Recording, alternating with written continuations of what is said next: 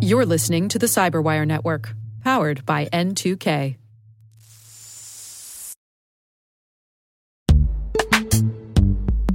This episode is brought to you by Palo Alto Networks, the leader in cybersecurity. As AI-driven attacks increase, organizations can't afford to have network security that's stuck in the past.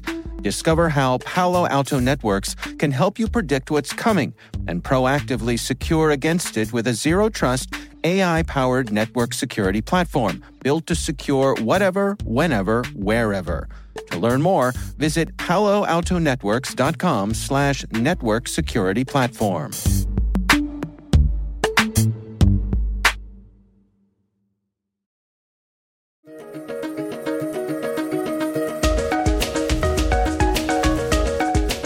Hello, everyone, and welcome to the Cyberwire's Research Saturday. I'm Dave Bittner, and this is our weekly conversation with researchers and analysts tracking down the threats and vulnerabilities, solving some of the hard problems of protecting ourselves in a rapidly evolving cyberspace. Thanks for joining us.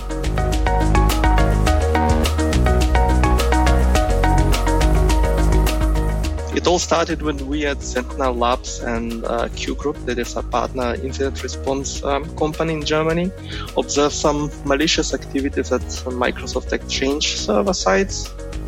Our guests this week are Alexander Milenkowski and Juan Andres Guerrosade from SentinelOne's Sentinel Labs. We're discussing Operation Tainted Love. Chinese APTs target telcos in new attacks.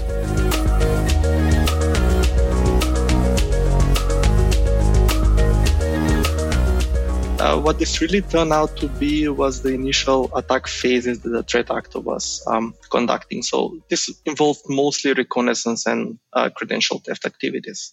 That's Alexander Milenkowski. Some of the initial TTPs that we observed were mostly the use of the Net Windows utility for reconnaissance, the PSExec Windows sysinternals tool for lateral movement, and of course, Mimikatz modifications for credential theft. Before we dig into some of the technical elements here, what is your sense in terms of who they're targeting and who may be behind this?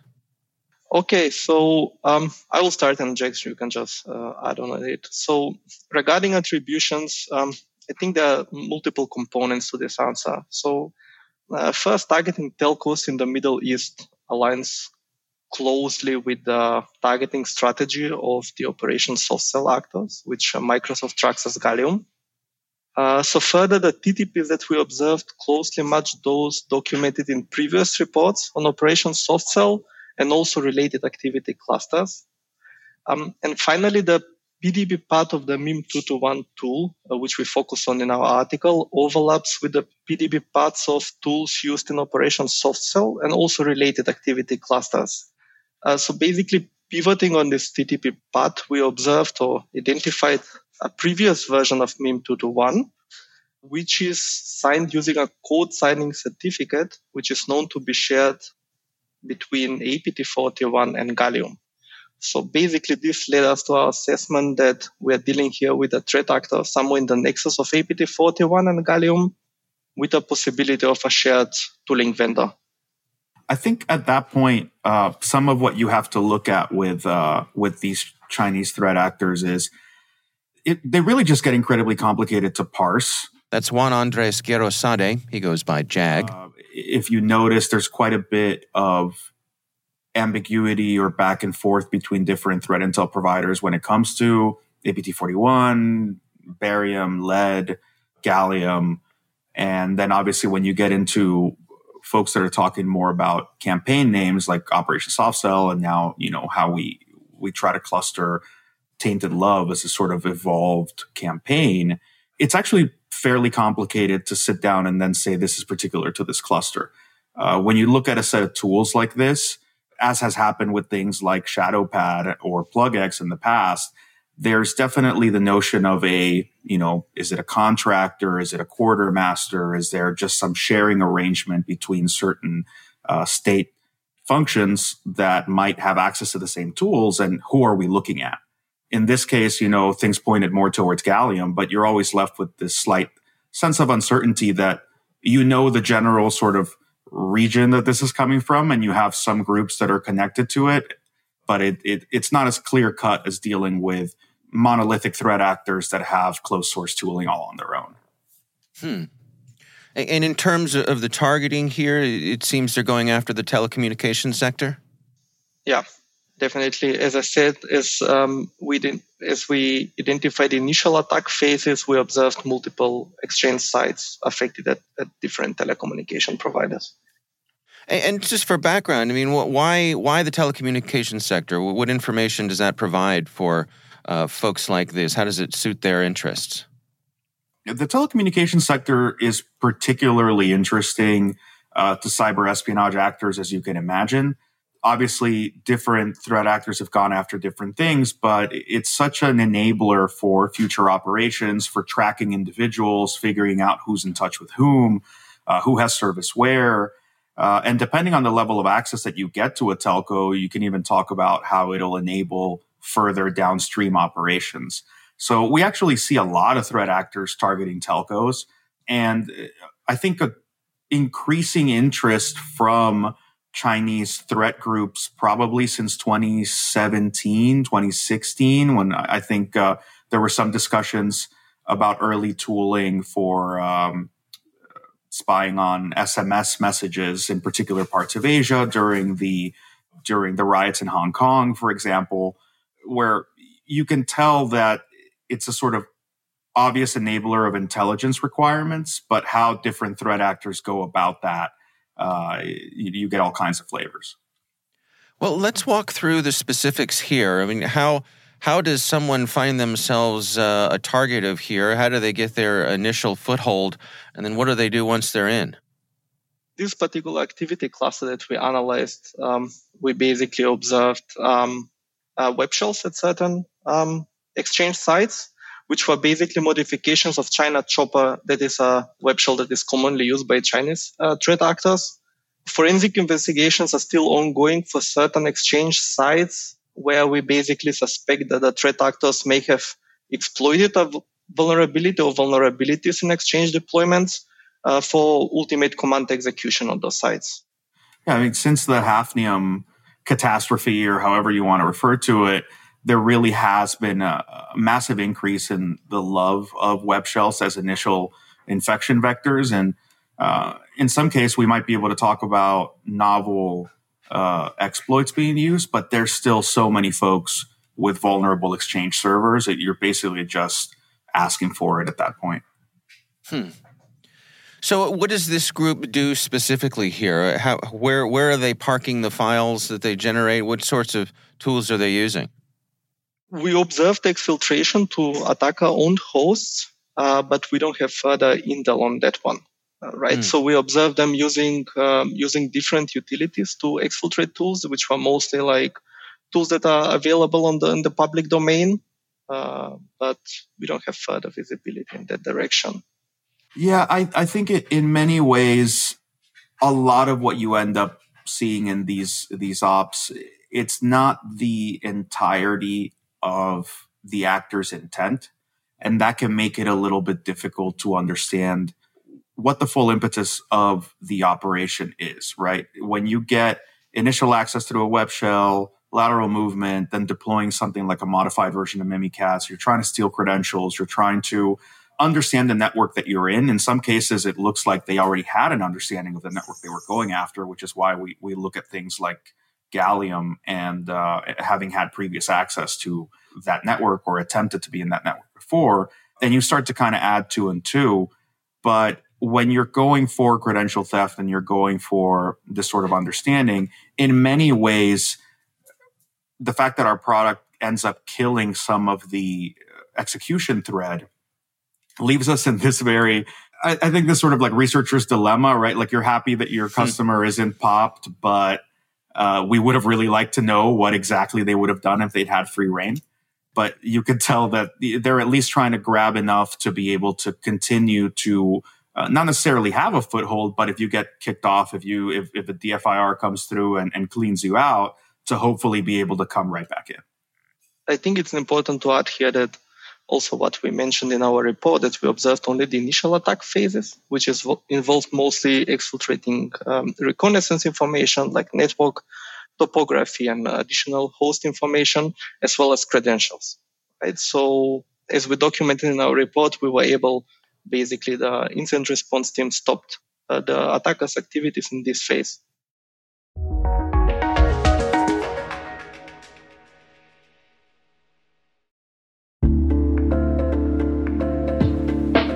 Hey everybody, I want to take a few minutes here and talk about our sponsor, Splunk. You know, you need to keep operations humming around the clock, but potential disruptions are everywhere. Splunk helps you predict problems and find and fix issues fast, so you can reduce risk and ditch downtime. The world's largest enterprises rely on Splunk's unified security and observability platform to become more efficient, resilient, and innovative. With Splunk, you can react quickly, evolve faster, and be ready for anything. Stay ahead of disruptions. Learn more at splunk.com/resilience.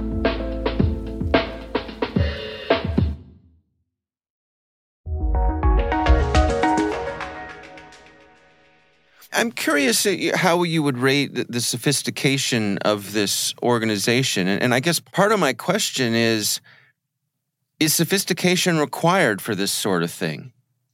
If we had talked about this 5 to 7 years ago, the discussion of really leveraging access to a telco would have usually come coupled with discussions about extreme sophistication, right? We would talk about things like Reagan or Plexing Eagle or some of these really particular threat actors where you go in and you know these are like master of the universe, sophisticated actors who are going to leverage that access as efficiently and innovatively as possible. That's not what we see now. Telcos have become not just increasingly popular, but also being leveraged by a variety of threat actors. So something that Alex and I worked on along with Amitai Ben-Shushan-Ehrlich last year was our research into a threat actor we called Metador. And what was very interesting about that research process was not just seeing this novel threat actor in a telco, but that we found it, or particularly Amitai, had to disambiguate what was Metador's toolkit from among more than 10 threat actors that were attempting to reside within the same telco. So it just goes to show that we're no longer talking about these rare targets and only specific threat actors might go after them. They're very popular. They're very valuable. And you actually have, in this particular case, we had a dozen different APTs in there. And that's without even talking about, getting your skiddies in there, people who want to do phone activations, lapses, et cetera. So it's just a very populated threat landscape when it comes to that vertical. Yeah, it's a really interesting insight. So based on the information you all have gathered here, what are your recommendations for folks to best protect themselves? So it's quite interesting to kind of discuss that in particular when it comes to a telco. You have such a varied set of systems and requirements. In particular, I think having a good understanding that what a telco does by its very nature is something so desirable to multiple types of threat actors that this kind of access should not be an afterthought. And I think it isn't to most ISPs and telcos in the US and in parts of Western Europe. But it's actually kind of a hard message to drive to the variety of telcos out there. Obviously, recommendations for us, we don't get into sort of the sales side of the house, but I can tell you from an investigations perspective, we've actually had quite a few setbacks and bumps in the road when it comes to disparate deployments. So, for example, we'll go into a telco, they have XDR rolled out in all their Windows machines. We can see everything that's happening in those Windows machines. We find all these tools. Then it's really quite evident that the threat actor is subsequently moving into or communicating with the core infrastructure, Linux servers, things that are actually managing a lot of the operational infrastructure inside of a telco. And there's a tendency to not have any coverage on that side. So both on the DFIR perspective and for us as a, endpoint vendor, it's actually a really frustrating situation because you can see whole portions of a narrative of what's going on. And where a lot of the more interesting, more valuable stuff is happening, it's this complete darkness that comes with not having any telemetry, any logging, anything sort of producing a kind of black box record of what happened. So in many ways, it's not just to know that you're a target, but also to have a sort of evenness of coverage that's going to let you get on top of an op and say, obviously, we're not going to re-roll the entire core infrastructure of a telco. We need to keep working, but it would sure be nice to be able to say, well, we know exactly what they were after and what they were doing, and that we've gotten ahead of that threat once we became aware of it. Why do you suppose we're seeing that gap with the telcos? Is it awareness? Is it resources? A mixture of all those things? I'm sure it's a mixture of all those things. I think there's also just different mentalities when it comes to the administration of Linux systems, when it comes to even endpoint agents for Linux, Mac, just general Unix systems. I think there's an outdated perspective among Linux sysadmins that because they have so much quote unquote control over what they've deployed, that they have a greater sense of certainty and awareness of what's happening. And they think that they know what's happening inside of those systems to a degree that we tend to assume we don't know when it comes to consumer systems, when it comes to Windows systems. And nothing could be further from the truth. I mean, we've been seeing threat actors taking advantage of Linux malware that has lived for 10 years unchanged and continues to compile for those, newer Linux distributions. And at the end of the day, the only defense is a password that is even more vulnerable now because you're in a network and there's all kinds of very weak practices that go into how passwords and hashes are managed across a network. So there's a very kind of outdated mentality that goes into managing those systems. And it tends to mean that folks who might really know to rely on a lot of security telemetry generation on Windows and maybe Mac tend to just skip it when it comes to their Linux servers. I can't tell you how disappointing it is, at least on our end, to not be able to see what's happening there. How does this campaign track with what we expect to see from Chinese threat actors? Is this a part of a continuum, or where do we stand there? I think in a way, it's part of a continuum of espionage activity that we've all grown very familiar with, but it's also representative of how threat actors and threat clusters related to China have changed in ways that maybe we haven't updated our concepts for. We're starting to discuss this internally as this sort of notion between first generation of threat intel, second generation of threat intel. The difficulty that we have now is we kind of have to wrestle with the old concepts that we proliferated and popularized over the past 10 years or so, where a lot of these threat actors have changed. Those organizations have reorged.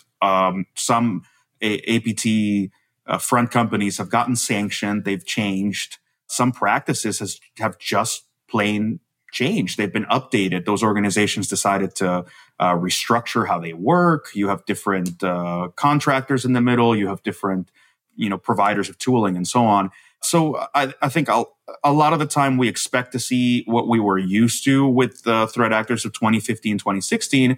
And instead what you see now is a variety of more nimble threat clusters that are a little harder to categorize. You see tool sharing that, again, makes it a lot harder to categorize who you might be dealing with.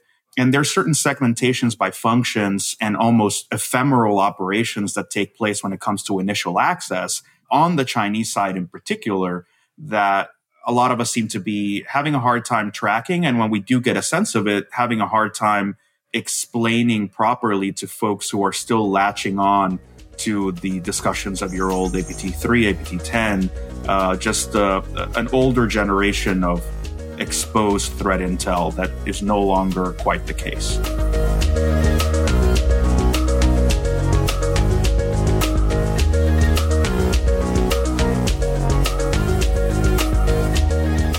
Our thanks to Alexander Milenkowski and Juan Andres Guerrosade from SentinelOne Sentinel Labs.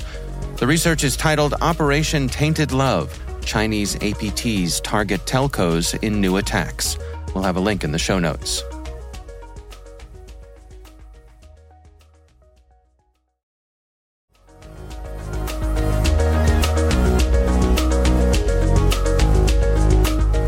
The CyberWire Research Saturday podcast is a production of N2K Networks, proudly produced in Maryland out of the startup studios of Data Tribe, where they're co-building the next generation of cybersecurity teams and technologies.